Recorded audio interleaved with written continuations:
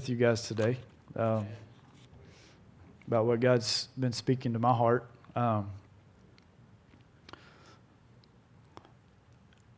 Whenever I share with you guys, there's been times when I've been nervous, but it's mainly just it's like speaking to family, sharing your heart with family, because you guys are my family. And prophesy. What does it say in Revelation? That's right. The message of Jesus is a spirit of prophecy or something like that. So I'm going to share Jesus with us. Amen? So it is prophesying. The Lord's just been speaking to me about grace. We were singing all these songs about God's grace and dancing in fields of grace and everything. And I looked at Mindy. I said, Did you talk to Justin about what I was going to be speaking about? So it was a confirmation. Well, I see my dad. He just pulled up. I was wondering if they were going to be here. For a long time, I had, when I got saved, I experienced grace. And that's my prayer for each one of us, and the ones that are hearing this message over the airways or whatever on the internet, is I'm going to do a teaching on grace, but my heart is that every single one of us experience grace, because experiencing it is way more important than understanding it. We can have a knowledge of it, but until we experience it, we haven't got a hold of it. But God began speaking to me, and I was like, what is grace? I've always heard grace is God's unmerited favor. I could give you that definition since I was a little bitty. Well, what does that mean? But grace, God began speaking to me. It is His favor. It's His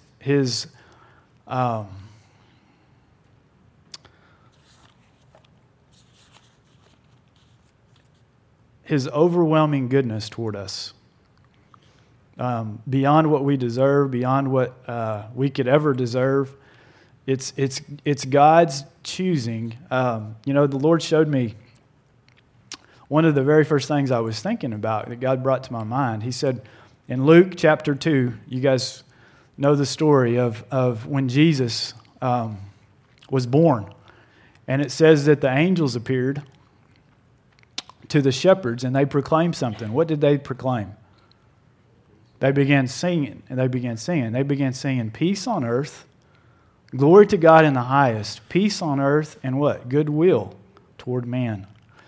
And I looked up what that word goodwill, and basically it comes from two Greek words, and it's talking about a choice, a decision, where it comes in, where's will, and then pleasure. So basically, God was coming to a time in history where He was choosing to have good pleasure toward man, to have good thoughts, to have another word is satisfaction, to look on man with satisfaction. I thank God, it's kind of like what Dorman has talked about in the past. I think God finally got to the place where He was like, I'm tired of being mad with mankind, angry with mankind, and looking at their sin. And God, that makes man on our level, and I don't want to do that. But I think God at that point, He sent Jesus to take our sin. And from that point on, when He looks at mankind, He doesn't look with anger anymore.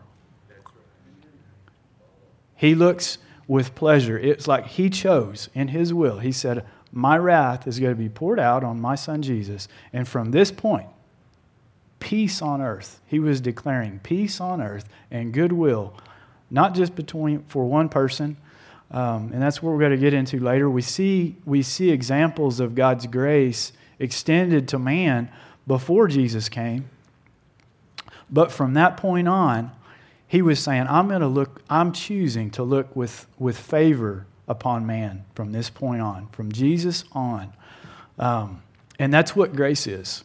Grace is God choosing to look with favor upon each one of us. I was thinking about David. Well, first of all, let me talk about Abraham.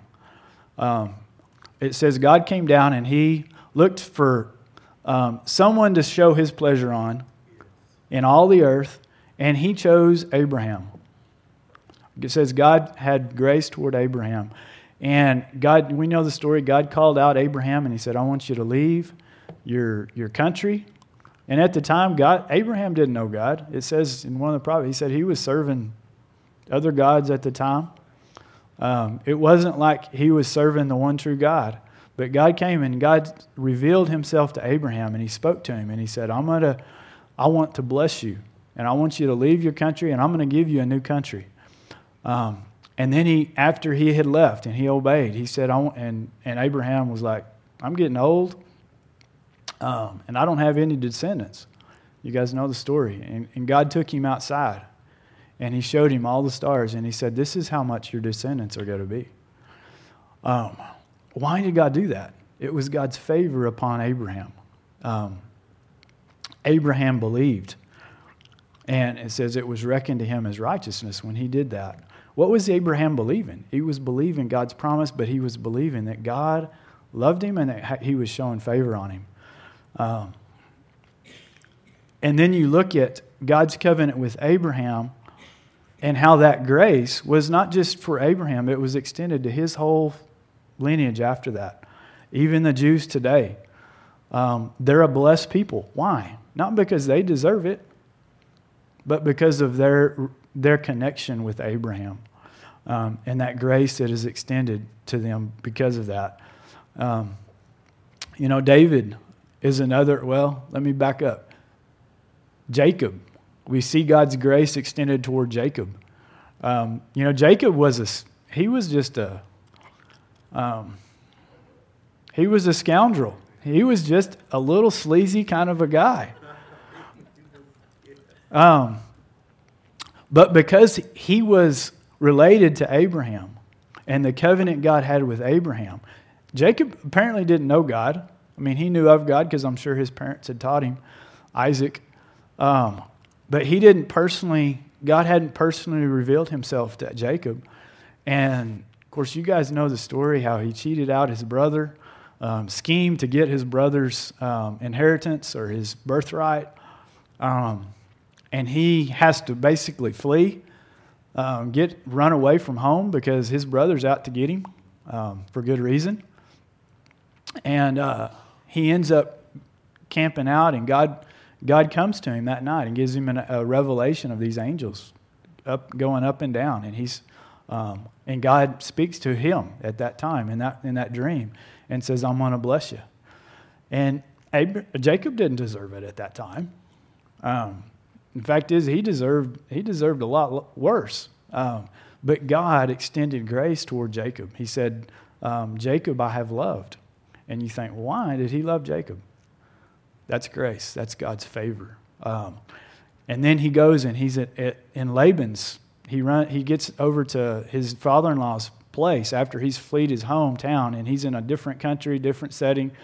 God extends his favor, his grace, and he finds one of his relatives, Laban. Just God directs him there. That's favor again, a sign of God's favor. Well, when he's there, he falls in love with one of Laban's daughters. Of course, you guys know. And he gets cheated out. Kind of you reap what you sow. And he gets scoundreled out of that. And he agrees to serve him 7 years for that one the daughter that he thinks he's getting. And of course he gets cheated out. And so after he marries the wrong daughter, he agrees with Laban to get the winnerly one he loves. He agrees to serve another 7 years. So he's there 14 years serving his father-in-law. Well, he makes a deal with his father-in-law. You guys know the story. He says, okay, I'll do this. But he says, I'm going to, all the basically the reject sheeps, he's a sheep herder. He agrees to serve, to shepherd the Laban's flocks. And he says, okay, all the ones that have blemishes, they're miscolored, or that have, that their coloring is not right, they're not solid white or whatever. I get those. And you get all, or I forget, Alan, you tell me. Stripes and the spots and all that. I get to keep those. And usually it's a very small percentage, of the flock that turn out that way. It's not the dominant gene. And Laban says, okay, well, that sounds like a fair deal. Well, guess what happens? God's favor is on Jacob. And every stinking one of those sheep, not all of them, but a large percentage of them come out spotted and discolored. And Jacob, his herd keeps getting bigger and bigger, and Laban's keeps getting smaller and smaller. Well, Jacob saw that, and he's like, this ain't right. We need to change this up a bit. And so he changes it, and he says, okay, I get all these, and you get all those. Well, again, as soon as they made that agreement, all the sheep start being born after that were this other way, and his herd was still growing. And you guys know the story. Eventually, Laban was like ticked off. He was like, "You're getting all my wealth is going to you. This ain't right." And so basically, they got to the point where it was like, I'm going to have to run away from here because Laban and his clan is getting so upset with me, so he flees. But you see God's favor upon his life. That's grace. It wasn't what he deserved. He was a scoundrel. But God's grace upon his life caused him to prosper in that setting. And I was thinking about, okay, how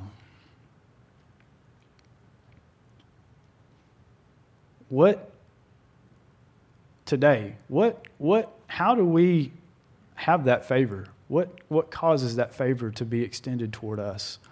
And like I said, when Jesus came on the scene, Jesus was the one who that covenant was established with Jesus, and he made a way so that all of mankind could have that same favor extended toward them. Not because we deserve it, because God chose through Christ to extend that favor to mankind. Ephesians 1:6 talks about how we've been made to be accepted in the beloved. That word accepted means to grace. You grace somebody. To compass with favor. And when we've been accepted into Christ, we've been accepted, we've been graced, we've been caused to be compassed, to be surrounded with favor. That's who we are now as believers in Christ, because we belong to Jesus. God extends his favor toward Jesus, and so if we're part of Jesus, we receive that favor in our lives and upon our lives.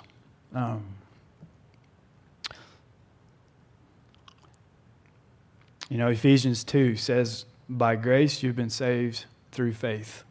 So faith is one of the key things that releases God's favor in our lives. You look at Abraham, and Abraham, God spoke to him and he said, I'm going to make you a father of many nations. I want you to leave. I'm going to give you a country that you didn't. And it says Abraham believed God. And so that favor was extended as he believed, as he said, God, I believe you.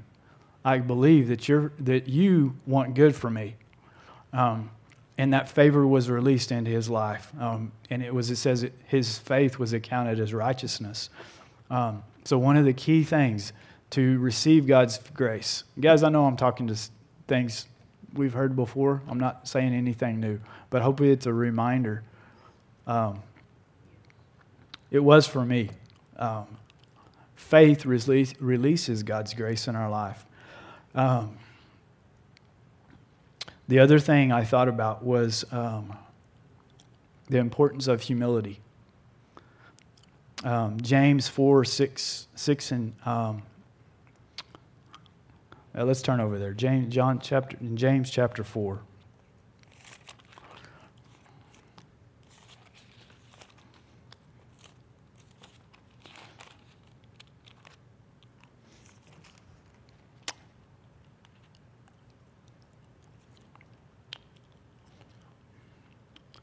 It says, I'm going to start in verse 5. Or do you suppose it is to no purpose that the Scriptures say he yearns jealousy over the Spirit that he has made to dwell in us, but he gives more grace.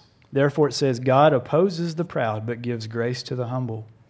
Submit yourselves, therefore, to God. Resist the devil, and he will flee from you. Draw near to God, and he will draw near to you. Cleanse your hands, you sinners, and purify your hearts, you double-minded. Verse 10 says, humble yourselves before the Lord, and he will exalt you. And so humility is one of the key things that prepares our heart, I guess, or makes us recipients of God's grace. I've talked about that before. I don't know about you guys, but I don't want to be someone God resists, that he opposes. And if I have a prideful heart, then I put myself in that place. But if I have a humble heart, then he's drawn to my heart. And he says, man, that's somebody I'm going to show my grace to. I'm going to extend my favor to him. 1 Peter chapter 5 says a similar thing.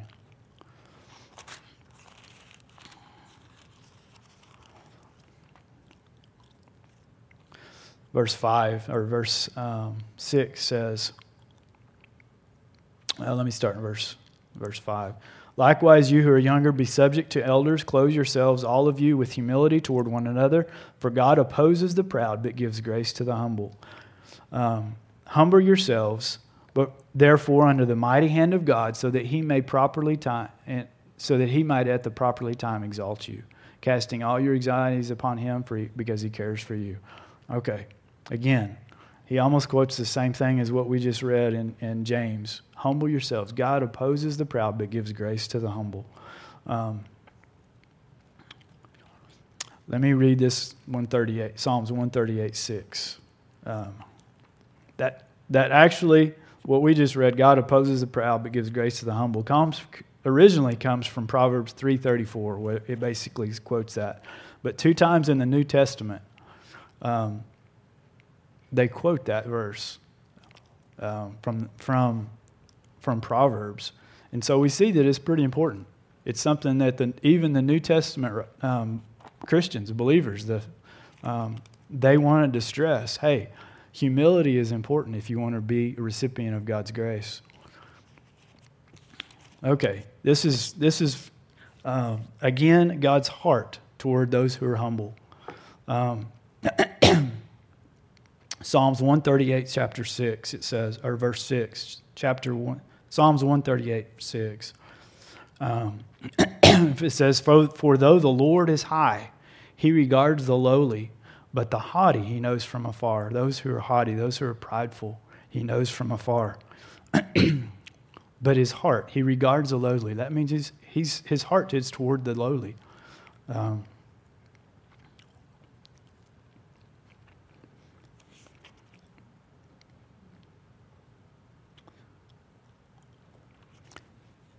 Let's turn to 2 Corinthians.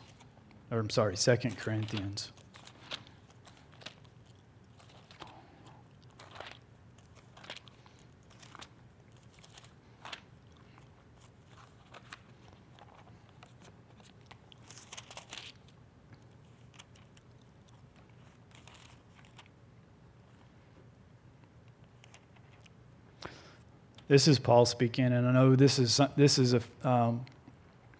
scripture that we've that we've all heard and we've all seen before, but I want to read it again in view of this humility and then the importance of humility in our lives to receive grace. Paul says he'd been given all these revelations. It talks about how even he had been taken up to the second heaven or the second heaven, and he'd been given visions and revelations and everything. And then he says in chapter 12, verse 7, it says, "So to keep me from becoming conceited because of the surpassing greatness of the revelations, a thorn was given me in the flesh, a messenger of Satan to harass me, to keep me from becoming conceited.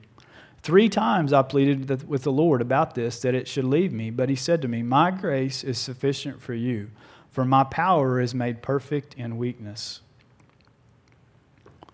Thank you.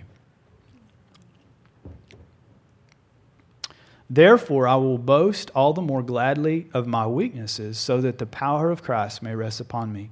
And grace is power. It's the power of God in your life, okay?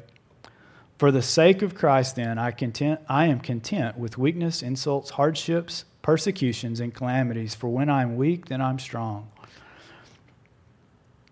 And so Paul had gotten to a place where he'd been given all these revelations and all these visions, and God says, I'm going to give you a thorn in the flesh. Why? Why would God give him a thorn in the flesh? So that he wouldn't be prideful. Okay? That's what he says. He says so that he wouldn't be prideful, so that he wouldn't be exalted above measure. And then he says, God speaks to him, and Paul's like, God, why am I dealing with this? Why do I have to keep on dealing with this? And he says 3 times, he asks the Lord, God, take this from me. I don't understand why I'm having to deal with this. And God says, my grace is sufficient for you. My power is perfected in weakness. And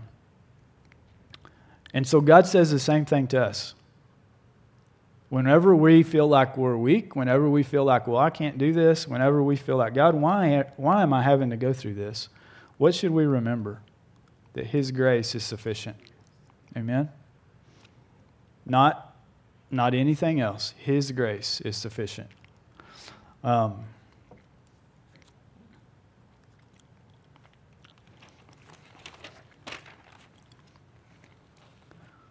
was thinking about, I was sharing with a friend of mine recently, and he was talking about some of the stuff that he'd been going through. And it seemed like there was, we kind of went through a time when Mindy and I were going through a lot of trials. We were going through a lot of hardships. And a lot of the people around us were going through not the same trials as we were. I think God, we all have our unique trials, but there was a lot of people around us, seasoned Christians. They were not newborn Christians, but there was a lot of people in our circle and our friends that were going through hard times. And I was praying. I was like, Lord, why? We had gone to an encounter, and the Lord's kind of spoke this to me when we were at this encounter. Why are there so many people that we know that are going through really tough times, trying times? And the Lord began speaking to me that kind of along these lines, God's power is perfected in weakness. And He spoke to me about gold. When gold is refined, when it gets pure and pure, when it's very refined, does it get harder or softer? Softer.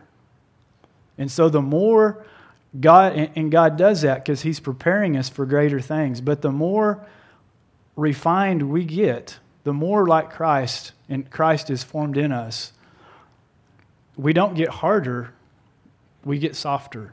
We get more pliable in His hands. Excuse me.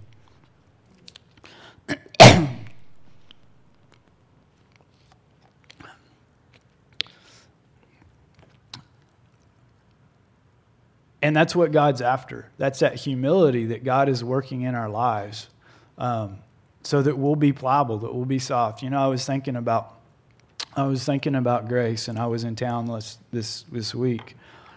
And whenever I have been a recipient of grace, whenever I get a hold of grace, and when I've received His grace, and I come across somebody over here that is ugly, that is dirty, that they're filthy in their sin, so to speak, instead of becoming harsh, when I am walking in grace, when I look at that person, I don't become hard toward that person.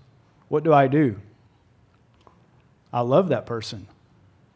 Grace extends love to the most ugly, harsh people, because love sees them through grace. And that's the way God is in our life. That's the way grace is in our lives. When we receive grace, the more like Christ we are, and the more grace we have received, I become softer in my view of other people. I don't become harsher, I become softer. And more more grace giving. I also become more grace softer in my view of God. You know, when people get offended, when they go through hard times, and it's like, well, God did this, and I'm mad. That shows me that they haven't really received grace, or they've forgotten what grace is. Because grace, by its very nature, is something I don't deserve. And if I see what I do deserve, and then I see what God has given me, then I'm like, whoa. That makes me very thankful. Very, what's the word? Grateful. Yeah, grateful. It makes me very grateful.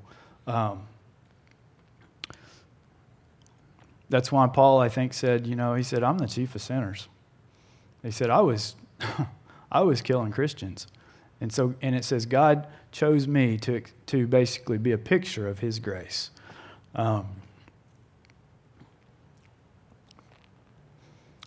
So,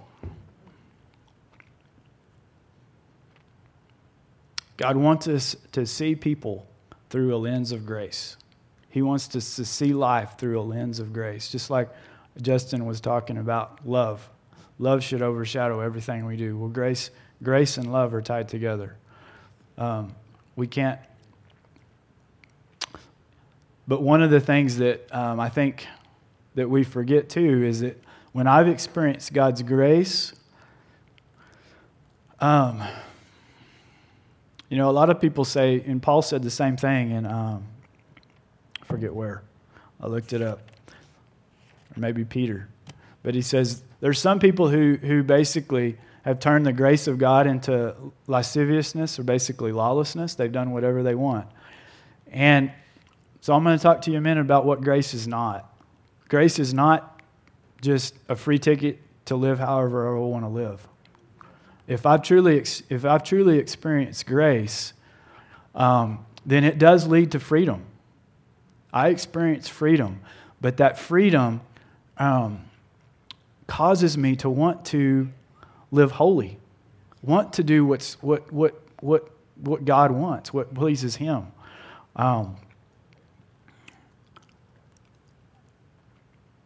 It doesn't cause me to say, well, I'm free to do whatever I want to do. People who just desire freedom apart from grace, I want freedom. I don't want, and having experienced grace, if all they want is freedom, then it does lead to iniquity. It leads to lawlessness. I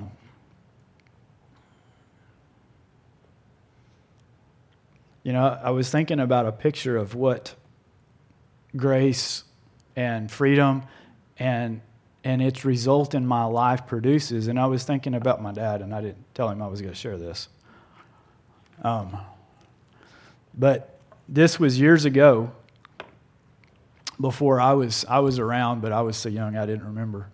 But my dad and my uncle, my dad had gotten saved. They went to a Bill Gothard seminar, and God totally changed their life, exchanged their lives. And anyway, my dad was back, and they were farming. Well, they were a part of the farm program, the FSA government farm program, and they were going to put up some sprinklers, I think. They were going to do some kind of improvements on their farm related to irrigation, and they went over, and there was some government assistance for that to improve your efficiency and everything. And so Dad went over to Farwell to sign up for this assistance. Well, one of the questions on this form was,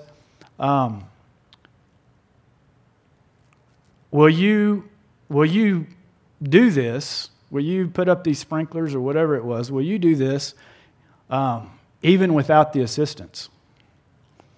And Dad was honest, and he filled it out. Yeah, we're going to do it either way. Now, we'll take the money. But, that was his train of thought. But his train of thought was, okay, yeah, we're going to do it. And the lady looked at that and she says, well, she put the form back in front of Dad, and he said, we're going to have to change this because if you fill this out as yes, well, then that disqualifies you for this assistance. And she kind of acted like it's just a no big deal. Everybody does it, just kind of a procedural, no big deal. And so Dad was like, okay. Well, he gets back to Friona, and the Lord's convicting him. He gets back to Friona, and he tells he's farming with my uncle at the time, George, and he tells George, he said, George, I got to go back around there. I just go back and change that. I said, we can't lie. And so he turns around, and he's, at the time, it's several $1,000s. It's not like we're just walking away from a few $100s. It's several thousand, I'm sure. And so he goes over there, and he says, I'm sorry, ma'am, I can't do that.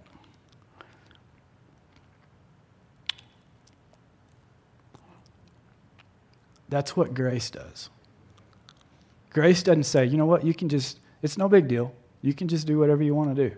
Grace says, you know what, that's not right, and you need to turn around and go do it and make it right. I'm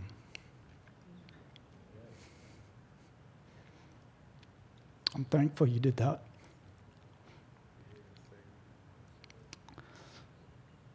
So that is a picture of what grace, the fruit in our lives. The world, there's a lot of things in the world that says, you know what, it's okay. It's no big deal. Just call in sick. You're not sick. You're going to this ball game or whatever, but just call in sick. It's not a big deal. My sister had that happen to her at work when she was nursing. And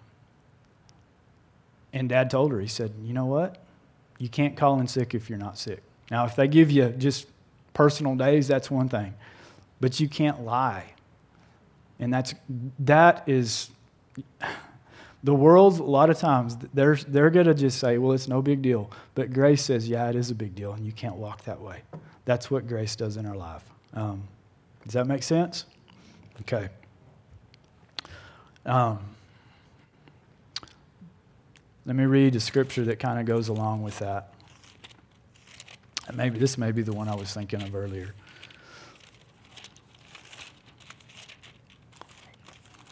This is in Jude.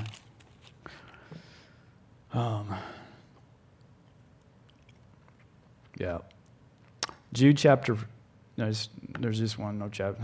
Jude 4, verse 4, it says, for certain people have crept in unnoticed who long ago were designated for this condemnation, ungodly people who pervert the grace of our God into sensuality and deny our only Master and Lord Jesus Christ. So, there are those out there who basically says grace is just a free ticket. God just will turn the other way. He doesn't care how you live. Yeah, He does care how you live. Grace should produce, if grace is real in your life, it should produce a lifestyle of holiness, a lifestyle of righteousness before Him. Titus, let me turn over there. Titus chapter 4 says the same thing.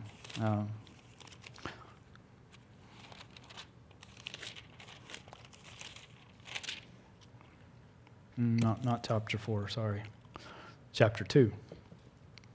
Verse 11 says, for the grace of God has appeared, bringing salvation for all people, training us to renounce ungodliness and worldly passions and to live self-controlled, upright, and godly lives in the present age, waiting for our blessed hope, the appearing of the glory of our great God and Savior, Jesus Christ, who gave Himself for us to redeem us from all lawlessness and to purify for Himself a people for His own possession who are zealous for good works.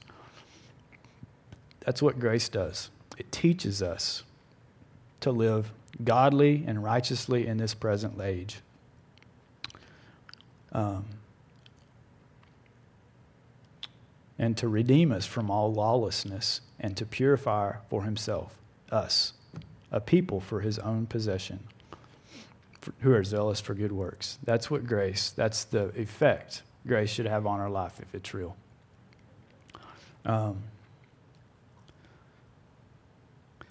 I got this written down. I said, freedom without grace leads to lawlessness and iniquity. But grace leads to freedom and holiness. Okay, so what do we do if we sin? What if we do if we do sin? I mean, all of us have Well, let me go back and let me read this one.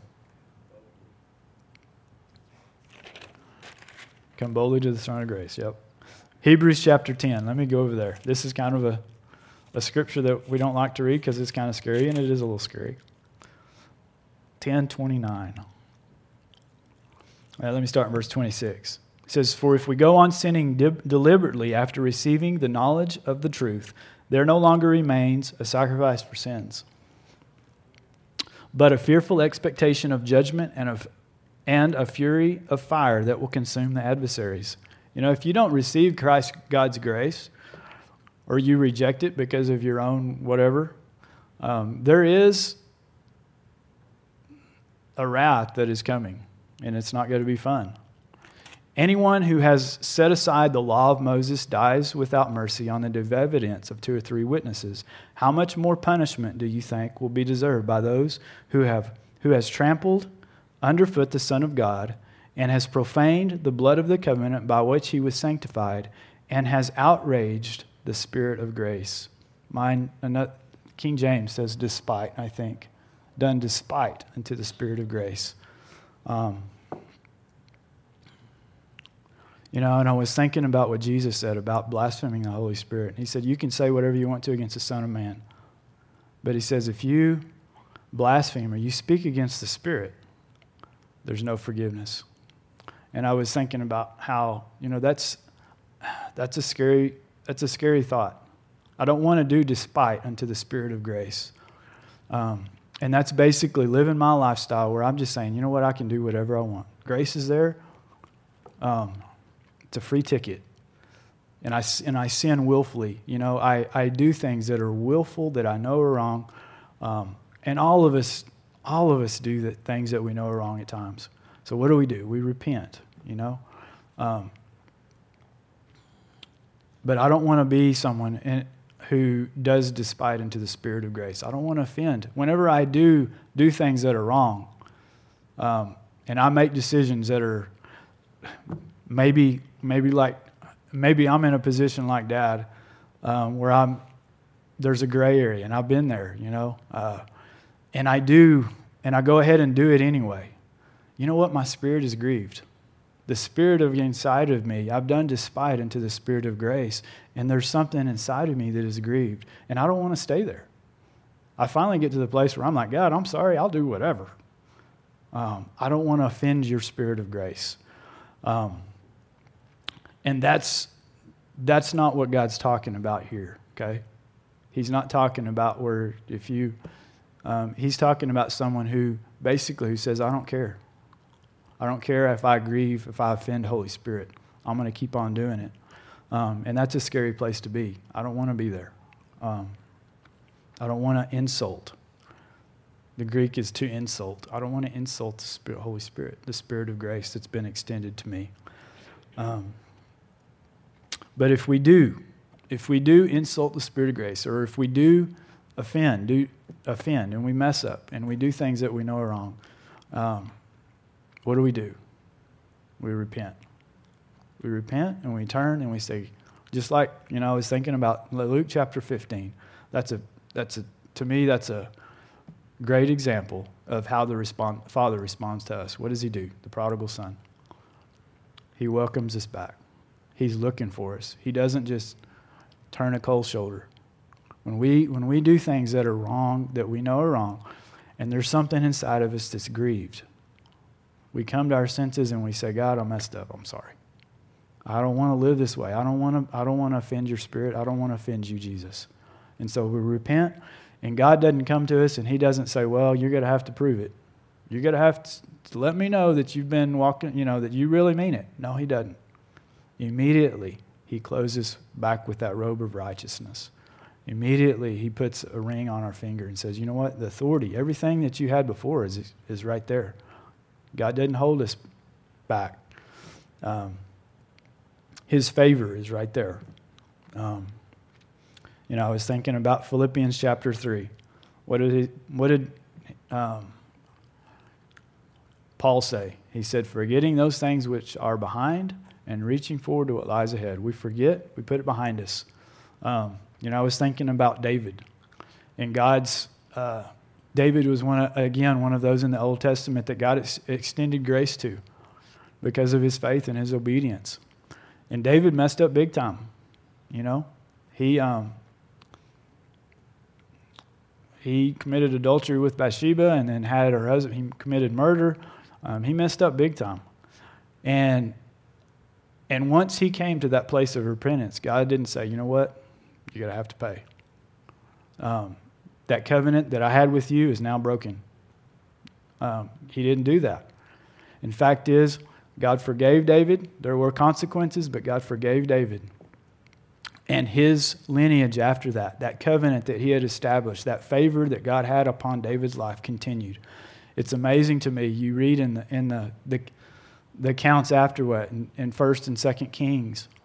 And the other 10 tribes, the other kingdom of Israel, the other kingdom, man, every other generation nearly, that grace was not on them. Every other generation, they had a new king, a new whole family, a new family of kings. And David, even though some of his descendants were wicked, they were evil. And it says that. It says at the end of their life, at the account of their lives, they were evil. You know, these people, these kings, they did not follow after, they did not walk with God. But it says, because of my covenant with David, because he was a man after my own heart, God chose not to eliminate their kingdom. And that's the covenant we have that's the covenant we have. We are part of that same covenant because we've been brought in line with Jesus.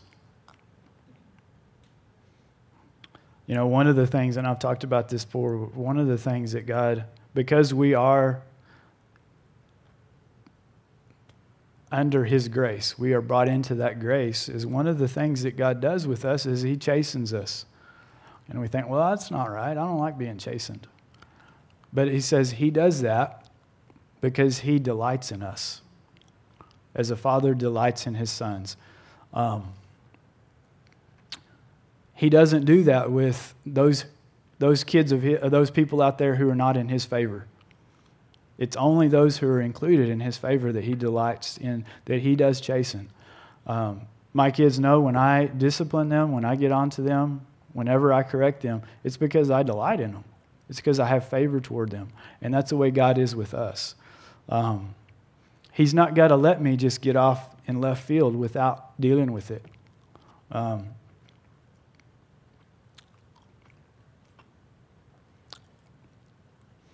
Again, that gets back to what Titus says about the grace of God has appeared, teaching us. The grace of God teaches us how to live. And when we get off in left base, or when we start having a little pity party or temper tantrum, the grace of God comes in. The Spirit of God comes in and it corrects us and it chastens us.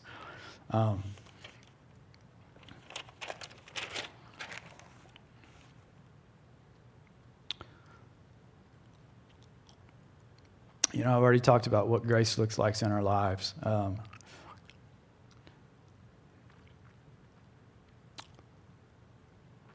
One of the things that I wanted to share with you guys about, one of the things that we get to do to extend grace, to release grace. You know, we as believers have a tremendous privilege in that we get to release his grace upon this earth to those around us who don't know about it. You know, I was thinking about ways that grace is released, and I've talked about faith, and I've talked about humility. The other thing that releases grace is prayer. You look at Paul's writings, and over again, he says, "The grace of God be with you." The grace of God, and over, he prays and he extends grace to the people around him. 1 John chapter 4, I believe, it talks about the last chapter, one of the last chapters. John says, he says, if you see someone who's in a sin, he says, pray for that person. And it says, it's a sin not unto death. Pray for that person, and God will grant them forgiveness. And so we, as believers, if we see somebody living in sin or they don't know anything about grace, we have the privilege to release grace into their life so that their eyes can be open and they can receive grace. I don't know how many times I've been, I'll see somebody and this one guy in particular in Friend, I'd see him over and over and I'd have a heart toward him. God just would move on my heart and I'd just pray. I'd say, Lord, touch his heart, release him. Release your grace upon his life. And I didn't have the words, I didn't know, God didn't give me any words to go speak to him or anything, but I would just release grace upon his life. Well, years later, I would see him I would go visit Trinity, and I saw, he would maybe have moved away, and I would see him at Trinity, and it would bless my heart. Because he had come to a revelation of God's grace, of salvation. And we have that ability. Everywhere we go, we have the ability to pray for people and release God's grace into their lives. I think about all the grandparents and the people who have prayed for me over the years. I know I had a grandmother that I know prayed for her grandkids. And I probably wouldn't be here today standing up.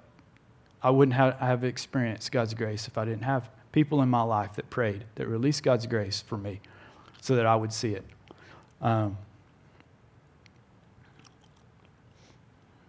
So we have a responsibility as believers to release grace, to pray and release grace over people. Paul talks about growing in grace. And I'm going to have to shut her down.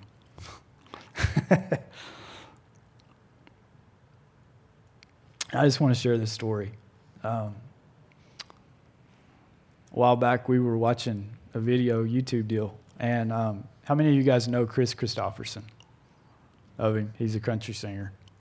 Kind of an old school country singer, Willie Nelson type that day.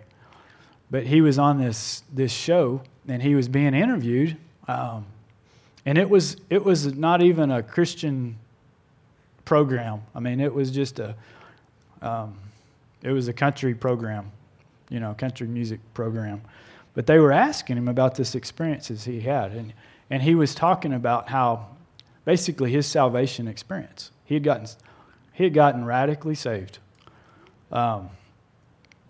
and this was later in life. I mean, he was in his I don't know how old he is, 60s.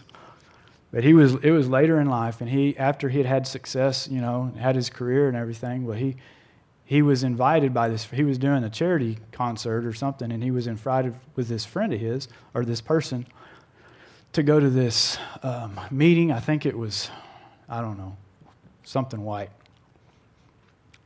And he goes, and he said, "I didn't know up from down about spiritual things. I said, I was lost as a goose." He said. And he's sitting in this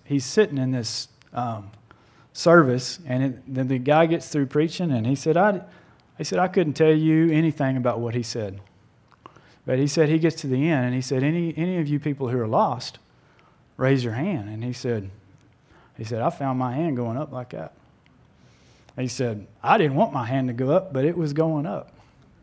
And he said, something was stirring inside of me, and he said, I didn't know what it was. And he said, any of you guys who raised your hand, y'all come forward, and you want to get saved, y'all come forward. And so he said, I sure didn't want to be walking in front of everybody. And he said, I found myself getting up, and he said, I found myself going down. And he said, I didn't know what I was doing. He said, the guy, the one who was preaching, he said, he's standing there, and he says, he's talking to me, and he says, so you want to, or how did he put it? Was asking, like, do you want to receive Jesus? And he said, I don't know. He said, are you lost and you want to receive Jesus? And he said, I don't know. And he said he's having all these emotions and everything. And he said that guy just puts his hand on him and he prays. And he said immediately, the forgiveness of God hit him. He said the grace, and he said, I felt such a peace that I'd never felt before. And he says, he's telling this story, and he said, I received forgiveness. He said, I didn't even know I needed forgiveness. He said he was totally lost, And he wrote this song. If you guys get a chance, y'all Google it. But he wrote this song, and it's the title of it is "Why Me, Lord?" And that is a picture of grace. None of us deserve it. God, why me? Why did you choose me out of everybody in the world? Why did I see your grace? Why did I? And if that's what I'm saying, if you truly, my heart is not that you have a mental concept of grace, but that you experience grace. Because once you experience it,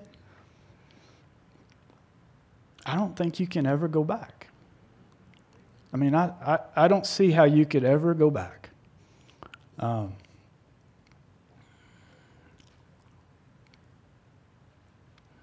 don't see how you could ever, I know there's scriptures that talk about, receiving the grace of God in vain, and I didn't get into those.